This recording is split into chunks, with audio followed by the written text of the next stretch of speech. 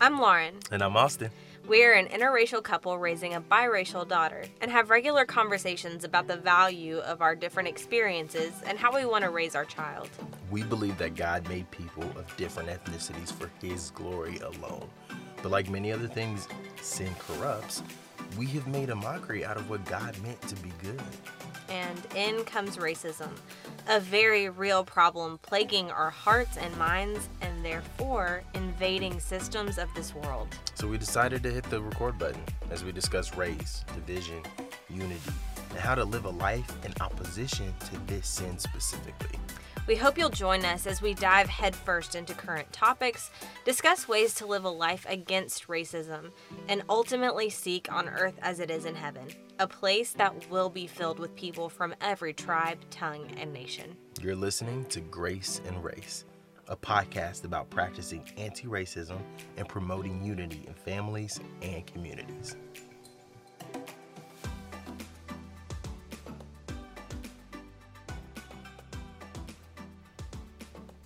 Hey, everybody. What it do? So one of our friends, shout out to you, Rizzo, if you're listening, said that we should make a t-shirt that says "What to do" on it. So if you'd be interested in said t-shirt, let us know. Yes, thank you. That's Uncle Mikey, aka 816. And Rizzo, if you're the only one who wants it, we'll still get it for you. That's right. Oh man, well, hey everybody, it has been quite the week. Oh my goodness. We are recording on Thursday night before you guys are hearing this on Friday morning, and we have had all the things happening. We had an inauguration on Wednesday and have been just kind of hearing about a bunch of different executive orders that have been signed into everything, and it just feels like the news is kind of constant right now. Yep, a lot of news. Lots and lots of news. So anyways, we're going to take a break from kind of current topics, and we're going to talk a little bit more about something kind of big and applicable in a whole lot of situations. So yeah, we're excited to talk to you guys about today's episode. And can I tell them what that is? Yeah. Okay, sweet. So basically, you got to listen. You got to hear me out on this one. This is something that can be applied, like Lauren said.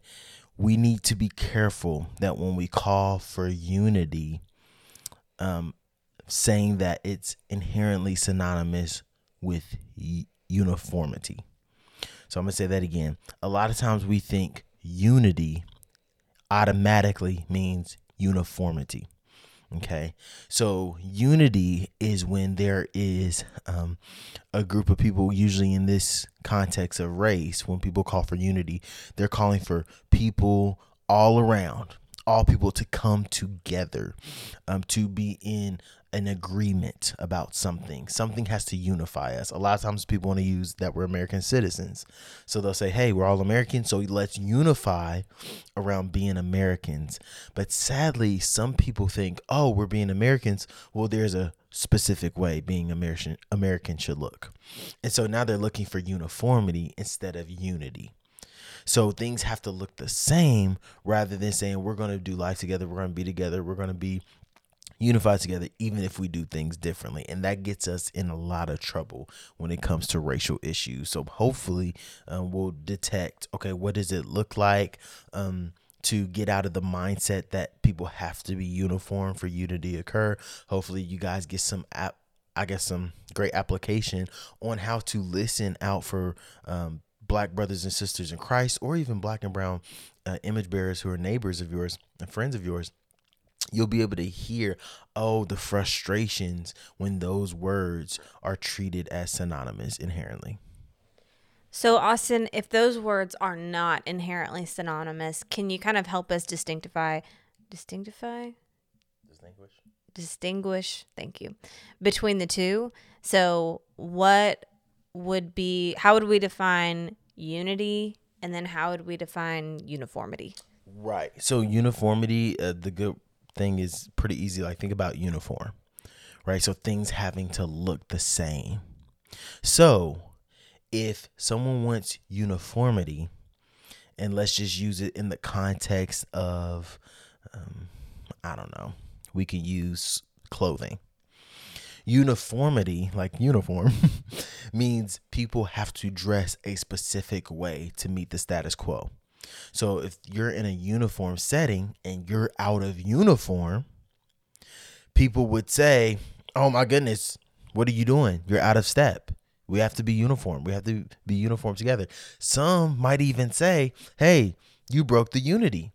You're saying that you don't want to be unified with us. And there's a very bad issue when it comes to race, because if you're admitting that you're white and I'm admitting that I'm black, that's inherent non-uniformity, right? There's no way that I can become white. There's no way you can become black if you're a white listener. So uniformity can't be the end goal, and we can't disguise that as the end goal with unity. Unity is saying you are going to be connected with someone. There is a thing that is consistent that connects you and another person. So Christians, what is our unity? Why are we unified? It's actually the blood of Christ. The scripture is very clear that Jesus, God, 100% God, 100% man, he physically died, right? And he rose physically again. And so he defeated sin and death. And because of that, the scriptures tell us that we are actually, anybody who will believe in Jesus, we are unified because of that sacrifice, because of God, the Father exercising justice on the Son. That brings us unity. That means if we have different football teams, it doesn't matter. Something as trivial as favorite ice cream colors, it doesn't matter. It can go even as far and as intense as political beliefs. If you fall conservative, or if I fall liberal, or if I fall conservative, or if you fall liberal, that isn't enough to trump, no pun intended, the blood of Christ. Okay, the blood of Christ is supreme. So our unity as Christians, that is unity. Now, uniformity, does that mean we both have to be Baptists? Of course not. Do we have to look uniform in being Methodist? Of course not. Do we have to be uniform in Presbyterian? Of course not. We can be in different denominations. We can be in different cultures. We can have different expressions. You can be more conservative with your worship. I could be more charismatic. I could be more conservative in my worship. You could be more charismatic. It doesn't have to look uniform. The unity comes in Jesus. So as believers, since we know the difference that, now there are some things, for example, I'm going to be very clear. When Jesus says, love your neighbor, and he actually says, pray for your enemy. He says, actually bless those who persecute you. That should look uniform in the church. That is a command for everybody. The thing is, that uniform even looks different for different people. The way you love and serve your neighbor might look different the way I love and serve my neighbor. All we know is it's supposed to be love and serving. The way we do it, it should not always look uniform. If the church is loving each person the same exact way, that would be creepy. That would be weird. It wouldn't be genuine. We have to do it as expressions of our love with God, our natural relationship with God, and that has to overflow with our neighbor. And that's going to touch our personality. That's going to touch our life. That's going to touch our vantage points, all of those things. So hopefully I gave a decent picture of the difference between, I guess, unity and uniformity. That was really helpful. I cannot help but think about the fact that in times of great polarization, and just to be clear, Austin and I are both in our mid to late 20s, and so our view of especially like politics in America and current events in our country and all of those things, we both just kind of started paying attention to those things in the last decade or so. Do you think that's probably fair? Yes. Yeah. So our view, we're not saying that we like have this all-consuming view of every moment of polarization in all of American history or in all of history of the world, but we have seen, from our perspective, a really distinct kind of polarizing personality, not individual personality, but just, I guess, culture that has come out of our country specifically in the past 4 years. And I think we could probably all agree on that, no matter what side of the aisle you fall, is there's been a lot of polarizing language and a lot of polarizing action that has really kind of, it seems like, pitted people against one another in the specific last 4 or 5 years of our country. And that's something that Austin and I have definitely noticed and had a lot of like processing to do out of it. And I'm sure we've probably all been kind of processing it. In that, I've heard a lot of calls for unity from a lot of different types of people in a lot of different types of situations. But really, whenever I dig into that and whenever I say like, okay, what kind of unity are we really talking about? A lot of times what it really ends up being is it's a call for uniformity, a call for us to all think a certain way, or a call for us to all just, put aside our frustrations about something and feel uniformly about X, Y, or Z. So Austin, what are some ways that you have heard unity called for, and really what was being asked was for uniformity instead? It's a great question. I think whenever we hear about injustice, predominantly officers with black and brown people, a lot of times it's almost like phases. And obviously things usually escalate from peaceful protests to rioting. And then there's this discuss this moral high ground of how could you animals, you're barbaric, how could you ever think about damaging property? And it goes from this weird moral high ground, and then the same people who typically do that usually shift to this doesn't help you, let's go to unity, let's be unified. And what unity is saying is, hey, I'm peaceful, you need to get off of your angry mindset and your angry vibes. You need to join on me. Look at me. I'm peaceful and I'm not wrecking things and I'm fine and I'm put together, and come unify with me. Come be with me. And we can get unity here. There's unity here. And people who are being beaten, being killed, not able to see their families because of injustice, they're not concerned about looking like you or sounding like you or acting like you. They want to be heard, and they want tangible change, and they want it now. And so a lot of times when they say unity, come be unified with me, it's come act like me, come sound like me, come talk like me, come reason like me, come think like me. If you come do that with me, then we can all be happy and we can all be fine. But if you know anyone who's experienced injustice, no. That it isn't fine. And a lot of times we have to go to that person who has been wronged and say, how can we help? Not how can you be more like me? It's how can we help you? How can we serve you? It's a revolutionary way to think about it, because it really is the most Christ-like thing to do, is when you see someone acting up and see someone raging out, going to them in love and not condemnation. Going into them, how can I help you? How can I serve you? That's not, I don't think, a human or natural instinct. So I'm going to read something that was tweeted out yesterday, so Wednesday. I believe it was after the inauguration. So the former Secretary of State, Mike Pompeo, said in a tweet, "Wokeism, multiculturalism, and all the isms, they're not who America is. They distort our glorious founding and what this country is all about. Our enemies stoke these divisions because they know they make us weaker." That last sentence, our enemies stoke these divisions because they know they make us weaker. It makes multiculturalism, and that's the one that I'm going to kind of focus in on in this tweet, seem as if it's divisive and it's not unified. So how does that statement misunderstand what unity truly is? Because they just use division synonymous with distinction. Something can be distinct and still unified. Like, come on, like, y'all, that's what I'm asking believers. Like, come on, you have to think biblically. You have to think biblically here. Like, distinction is not inherently divisive or divisive. It's not. Like, think about it. Like, think about God's creative mind, the way he created plants and the array of colors. It's like they're still flowers. They're still plants. Even though it's distinct colors, distinct patterns, distinct designs, they're still unified as plants. And like he does that with animals. He does that with humans.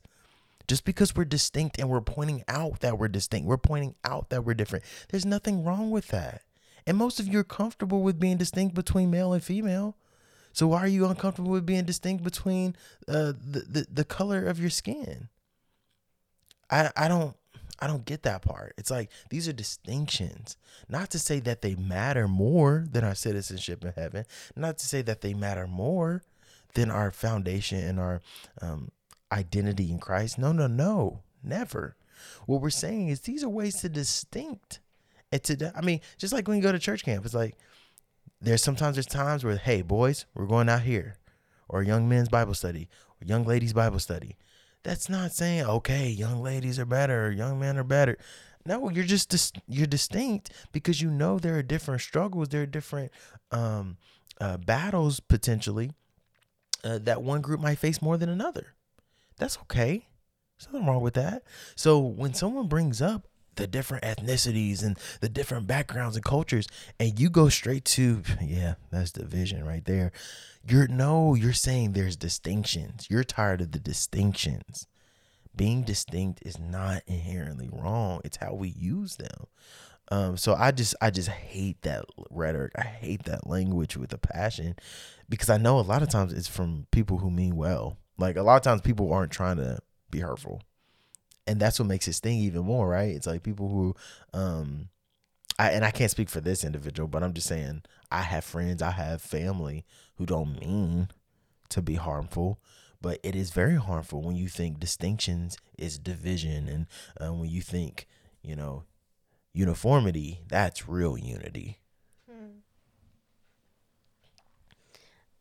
So, Austin, you kind of touched on this earlier, but how has the call for uniformity in the name of unity hurt the Black community in America specifically? Now, there's probably a million different reasons, but from my perspective, one thing that it hurts is expression, freedom. So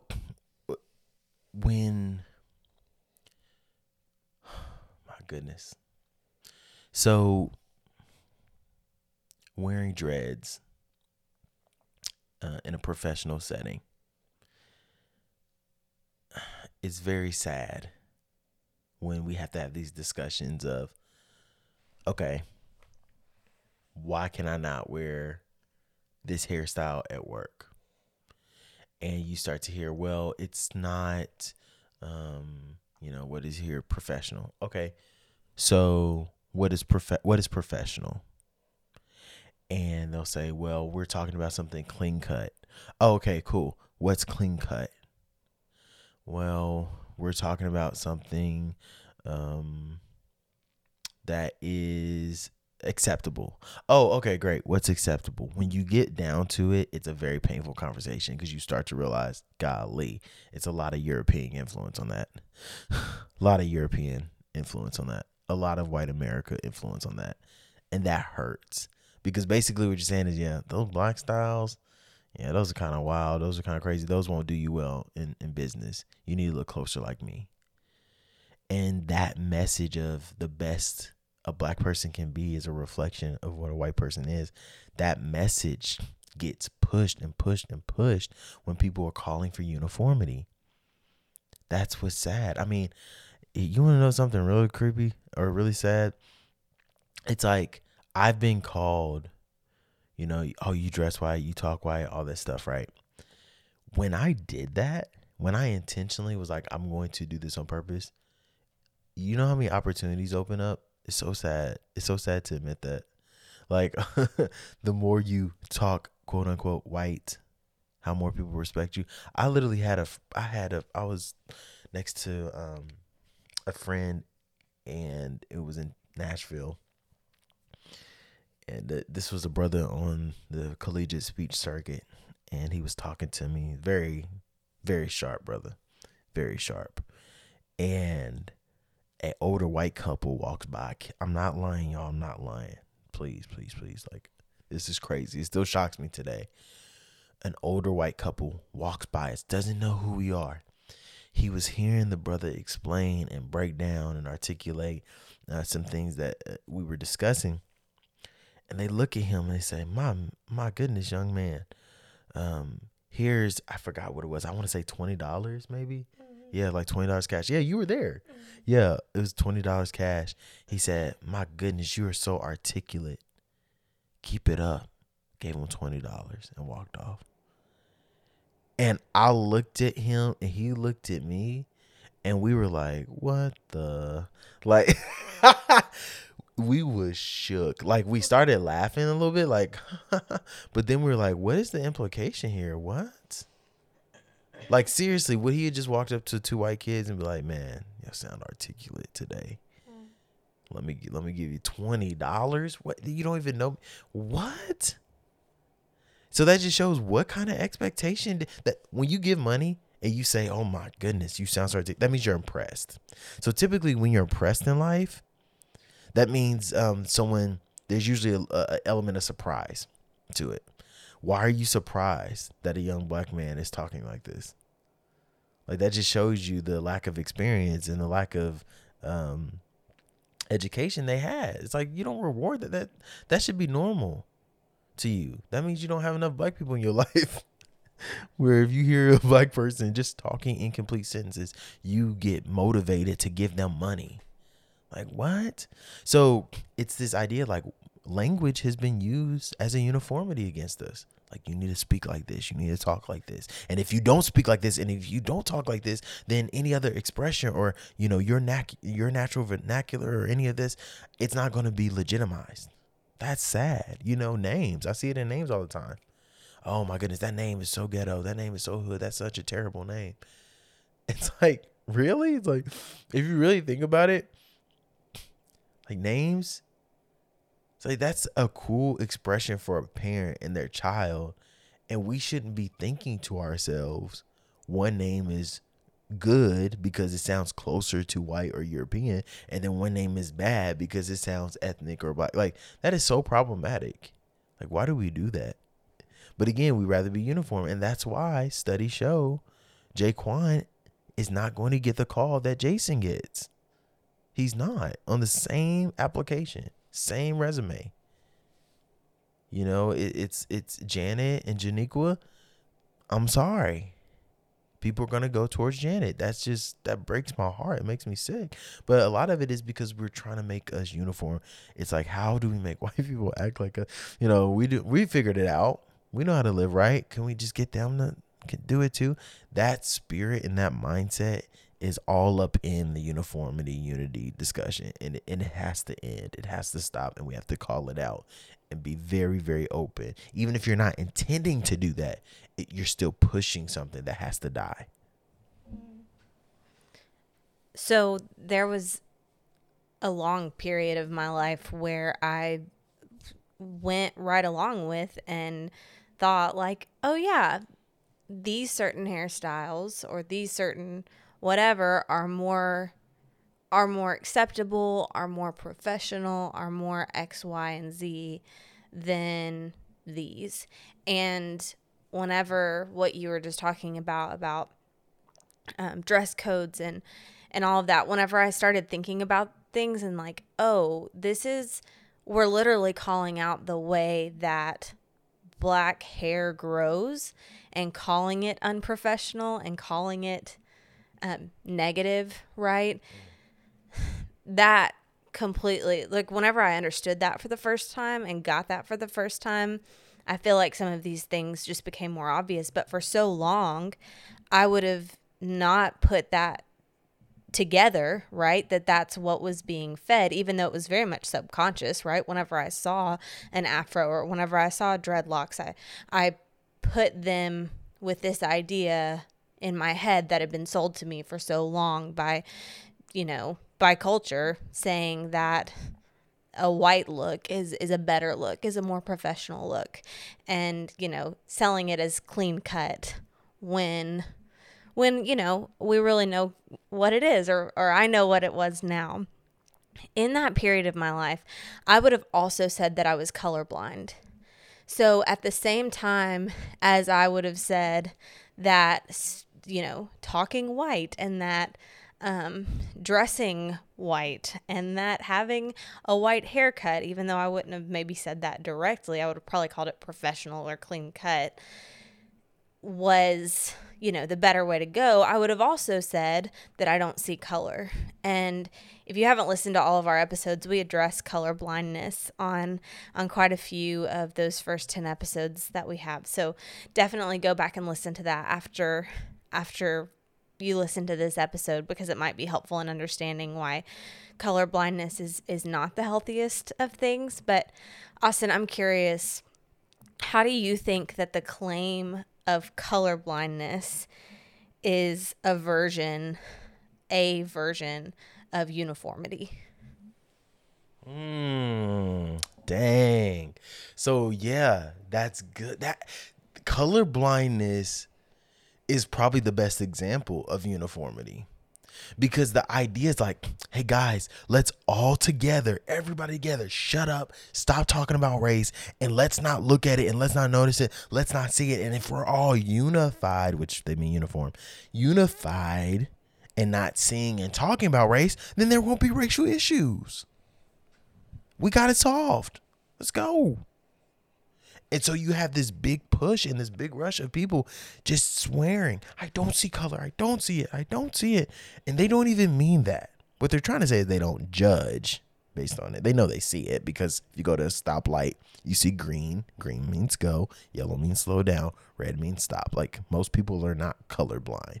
What they're saying is, I don't judge based on the color. But it's very problematic, because you're trying to force, one, something that isn't true, but you're trying to force everybody to see it the same way. And that uniformity, oh my goodness, it's not healthy. It's not healthy. It's not realistic. You can't sustain that. I had a Facebook friend, very interesting, very powerful. He reached out to me, pretty conservative guy, and he reached out to me, a white guy. He has a biracial son. He said, man, a basketball coach laid into my son the other day, and he was the only one he laid into.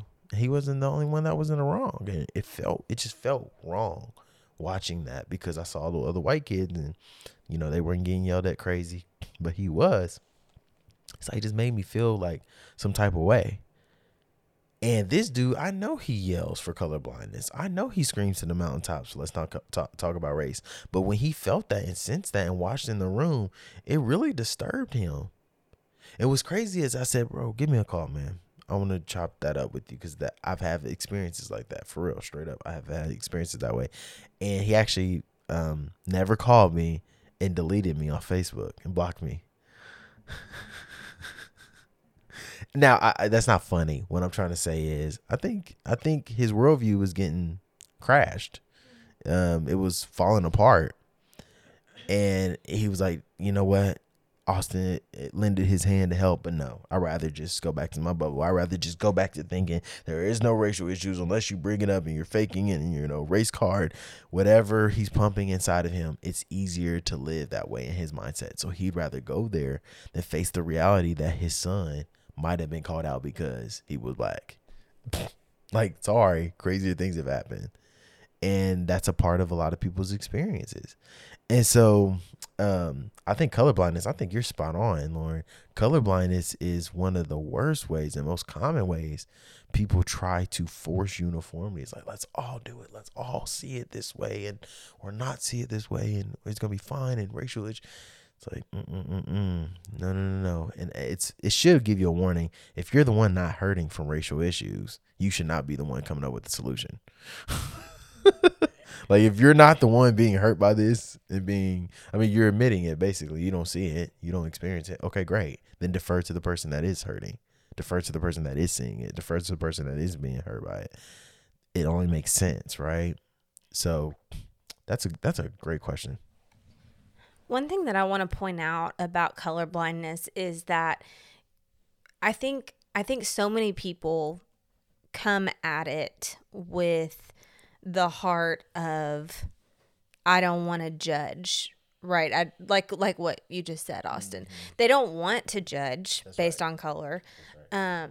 And Austin, honestly, and we've talked about this before, whenever I look at you, I don't think, oh, there's my black husband. Right. I don't look at Eden and think, oh, there's my biracial daughter. That's and right. He's my husband, she's my daughter.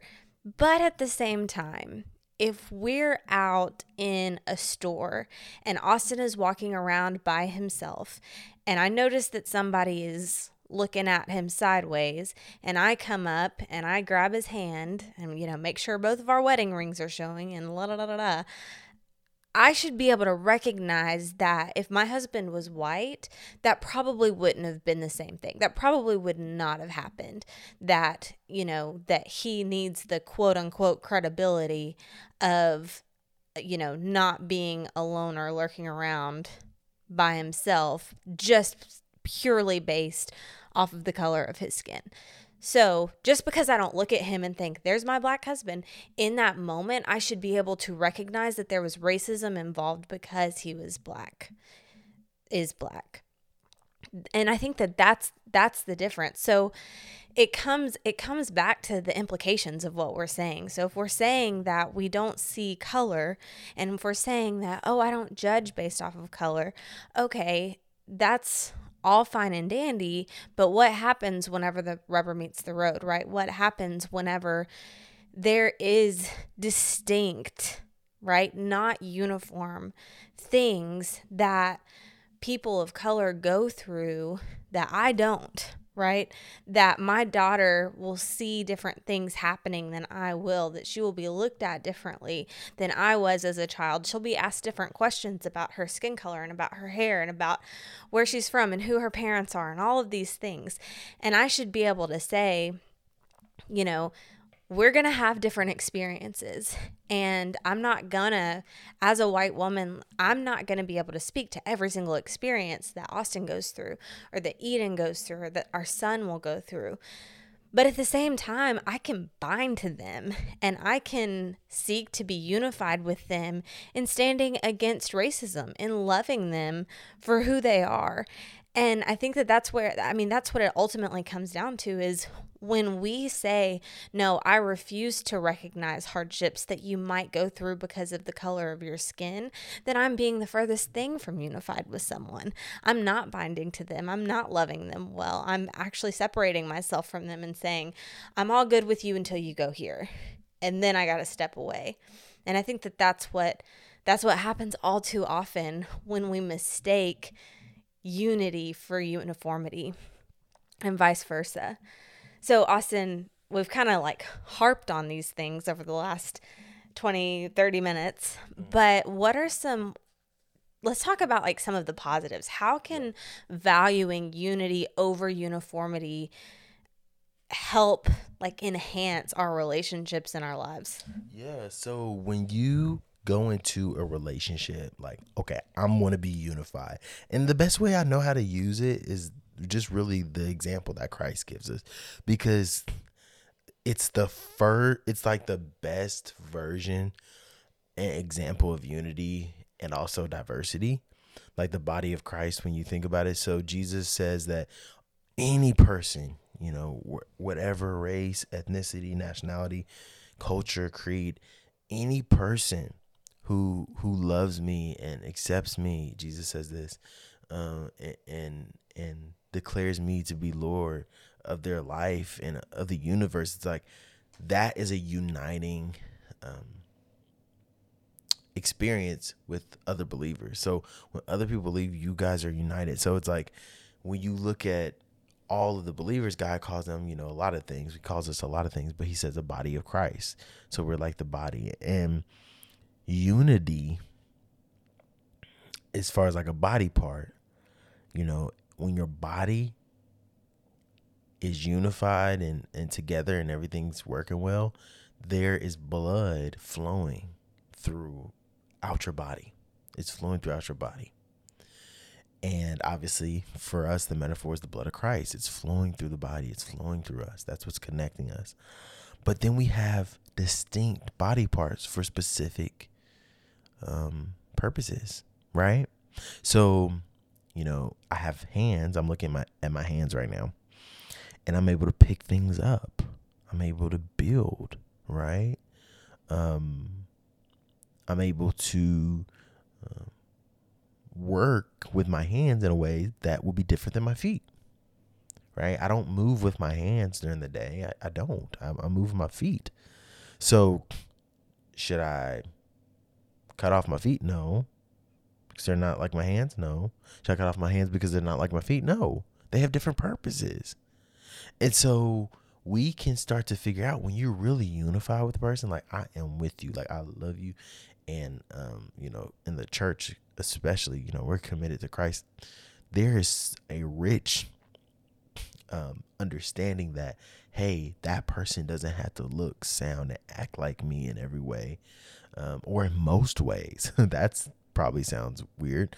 They don't have to look, sound, act like you in most ways. And they can still love Jesus, still love God, still love their neighbor, and still be pursuing on earth as it is in heaven. It's a freeing experience. It brings freedom. You can take that police cap off. You don't have to police people.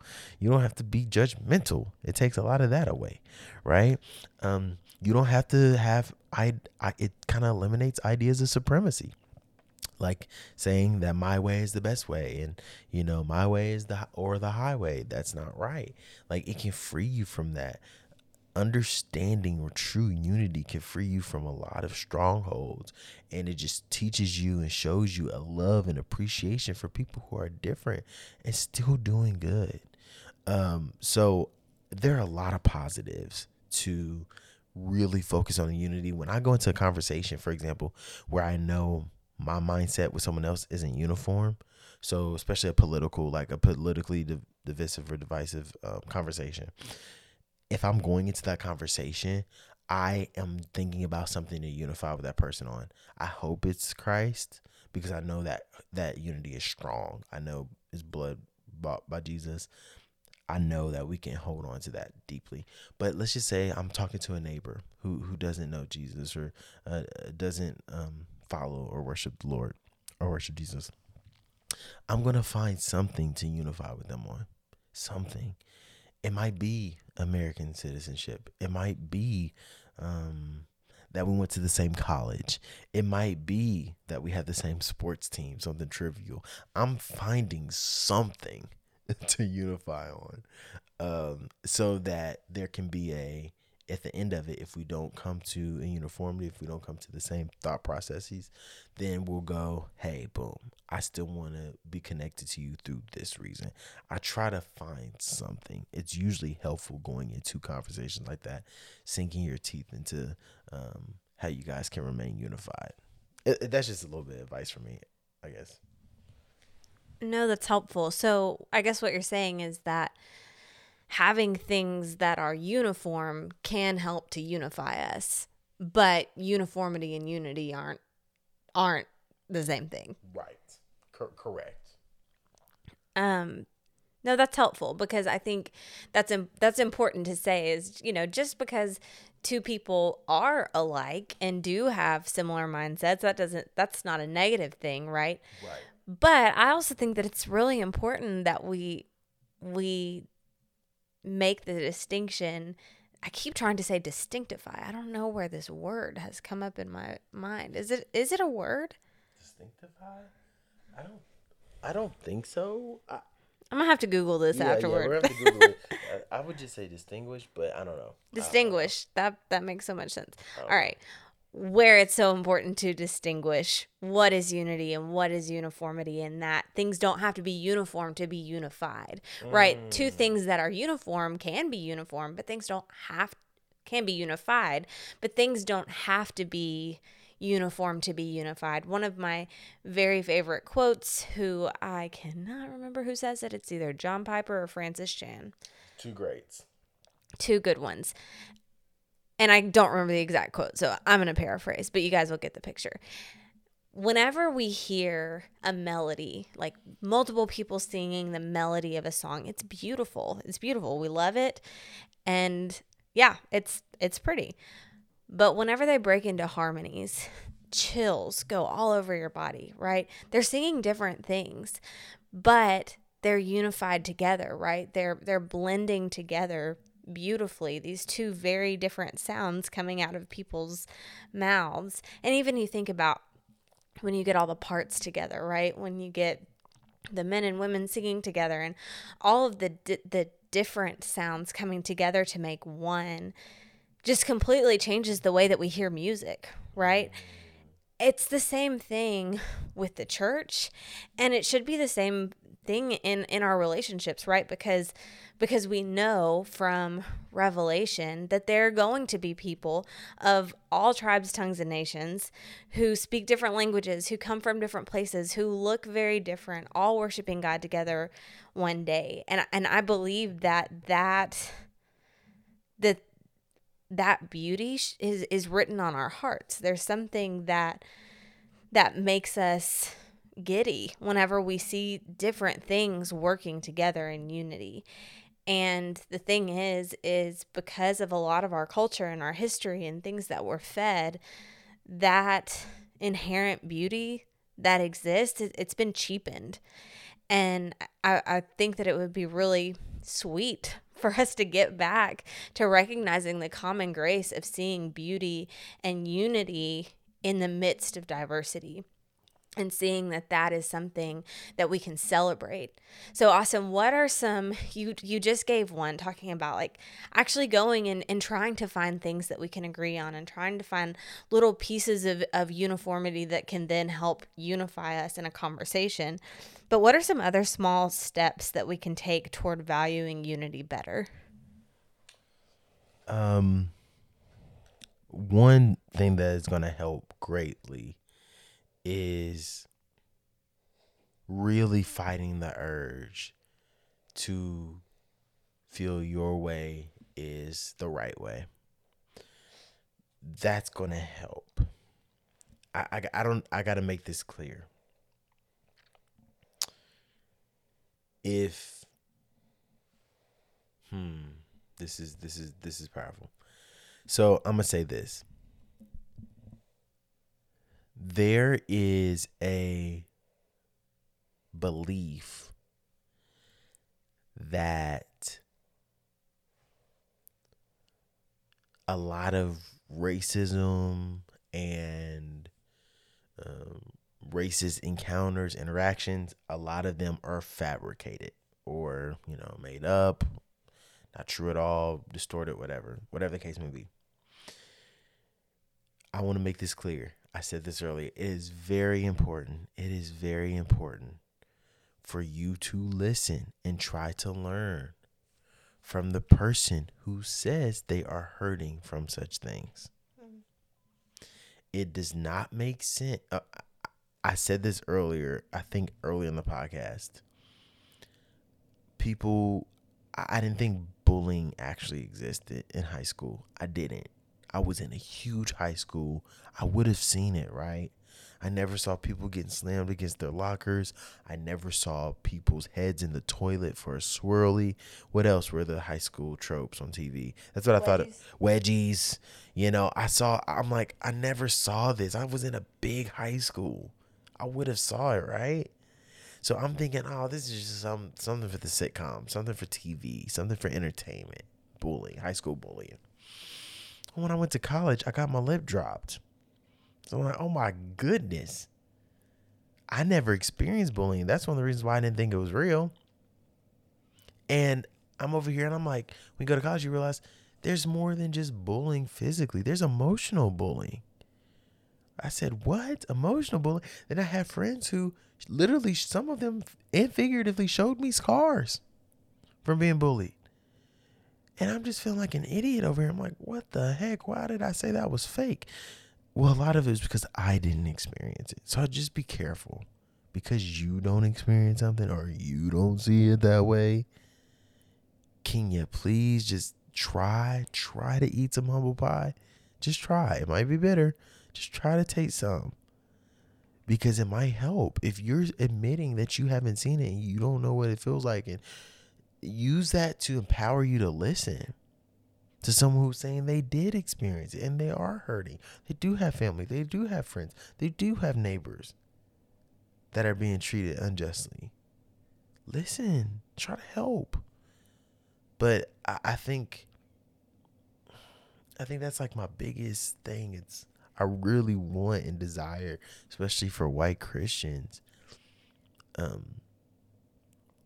to really pursue, okay, I want to show you, like black brother and sister in Christ or black and brown image bearer, I want to show you that I want to do life with you. I care about you. I want to be here with you in the trenches. And just finding, especially if they're Christians, that unity in Christ, but even if it's your neighbor, finding something to connect with and really showing you want to be there no matter what, and you want to help them, and you want to serve, and you want to be there. You're standing with them in solidarity. I just desire to see that, and I really think the church has to be a part of this, because that's one of our first sins in the church, was allowing and pushing the narrative that unity was between white people. And sad, but segregation was justified by, which was, obviously a lack of unity, was justified by a lot of church members in our country, church leaders, in fact. So I just really have a burden to see white brothers and sisters in Christ just feel empowered, emboldened, confident, encouraged in the Lord to just seek that community and that love, that says, I'm going to be attached to you. I'm here with you. I'm for you. I'm not against you. Just that love that was missing for hundreds and hundreds of years. I just desire to see the church step up in that way. I don't know if I answered your question at all. My goodness. I just kind of started daydreaming and thinking about, like, what I hope to see soon. But sorry, did I answer any of that? No, you definitely did. You gave us a good challenge to be better listeners. And I just want to follow that up with a Bible verse. Romans 12:16. Think back to what I just was talking about music. Live in harmony with one another. Do not be haughty, but associate with the lowly. Never be wise in your own sight. Whenever I find myself wanting someone to be or think or do exactly like me, I often find that I am feeling a lot of pride, that I'm feeling that I know best, that I'm feeling that my way is the most right. And, can there be moments whenever we are right about something? Yeah, but at the same time, I think that most of the time, 99.999% of the time, there's a lot to learn. And at the end of the day, we believe that we are human and that our limitations are vast. And so in this scripture specifically, it says that living in harmony with one another includes putting down our own thoughts and then associating with the lowly. So yeah, Austin, I just want to echo what you said, in that when someone is saying this is where I am the lowly, right? This is where something is happening that should not be happening. Our first inclination should not be, well, how are they wrong? How are they exaggerating? But to associate with that person, to go close to that person, to listen, and then to exhort and encourage through scripture, and ultimately to to fight for justice together, right? To pursue what is right together and through the lens, and I'm talking to Christians here, through the lens of the scriptures, right? If there is something, specifically if we're talking about racism and white supremacy in our context, in our culture, how prideful is it? How haughty is it? And I'm asking this as somebody who has been here, to say and to ask and to think, well, I can't see it, so it must not be happening, because that just says that my vision is the best vision that exists in the world. It's a form of pride. And if you know that your heart is prone toward pride in X, Y, and Z other areas, why can't it be prone toward pride in this issue as well?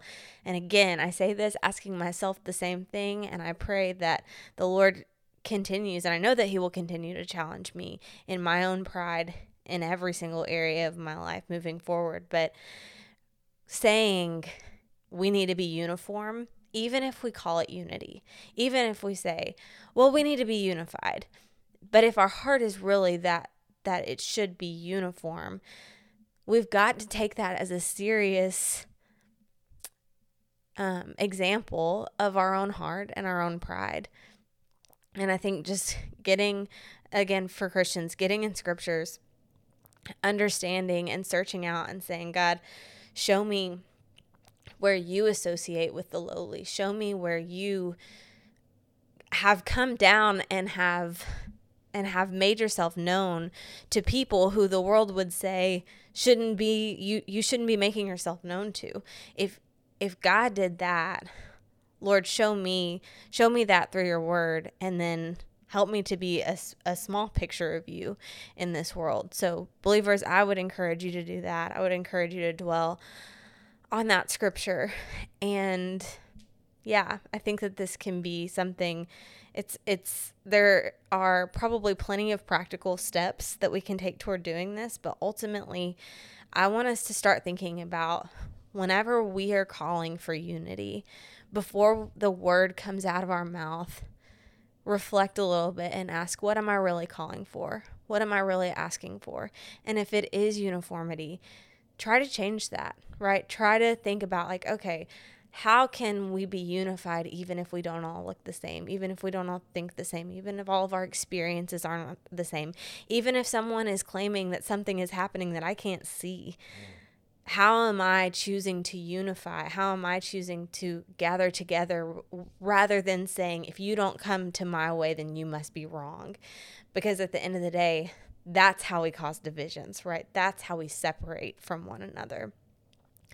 I hope this episode was encouraging to you. I hope that we can all walk away challenged, and and I hope that you will share this with someone who might also need encouragement like this, and who might also be challenged by this. Our goal is always, let me say this, our goal is always to exhort and encourage one another. And sometimes that stings, and sometimes it's hard to hear, and sometimes it causes us to have to take a deep inward look. It definitely causes me to take a deep inward look at the things that are going on in my heart. So I hope it's doing the same thing for you. I hope we're all able to walk away and to think about these things a little bit better, and maybe encourage someone else with them. And I wanted to say something too that was cool. It's like, I want to make it very clear. It was John Piper that you quoted. Mm-hmm. And you know where the unity was in the lyrics in the song that the people were singing. Yeah. The lyrics, the song lyrics was the same, but how they were living that out, how they were sounding, it was different. And I'm just like, man, the church especially, like that'll preach. I could do a whole hour. Actually, I think I will right now. No, I'm just kidding. I'm like, oh no, please, Jesus, no. We get it. We'll never do it again. We'll never say uniformity. No, I'm teasing y'all. But that'll preach, man. Whew, the lyrics, the song, but the way it's sung. powerful, powerful stuff.